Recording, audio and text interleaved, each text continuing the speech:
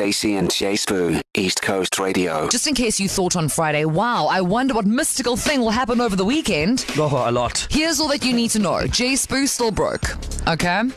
He's been complaining, but now it's official. You don't have to say that out loud again and again. Broke. Not broke-hey, just broke. Then, the National Association of School Governing Bodies has officially now called for the banning of the Prime hydration drink in all schools. Yes! Despite the fact that kids really want it, because this just in, guys. Prime Energy contains 200 milligrams of caffeine per can, or bottle in this case, which is the equivalent to about 2 to 3 instant coffees.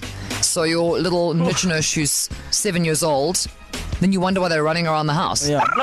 Listen, my anger towards this drink is not because I can't afford it. It's mainly because the marketing was so good, it made me angry. Because you fell for it. Like I fell for it, and I ended up almost like a stupid. I felt like a dummy. Not me. So Prime, still not something that schools are interested in.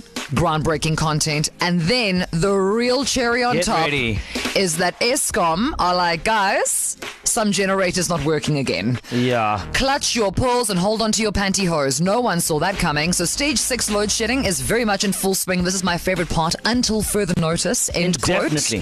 So you must just get your lives together. I mean, you got no power. I almost feel like at this stage you have to say things like no power, no problem. I'll just get up at 4 o'clock in the morning to iron my clothes. I'll just go to bed at 6 o'clock at night because I have to. I think it's very cute of you, Stacey, to say we must get our lives together. Oh, we have to because they're not going to do anything. You need some level of power to be able to get your life together.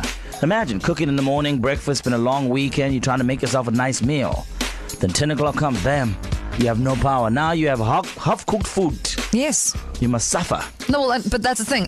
We be suffering.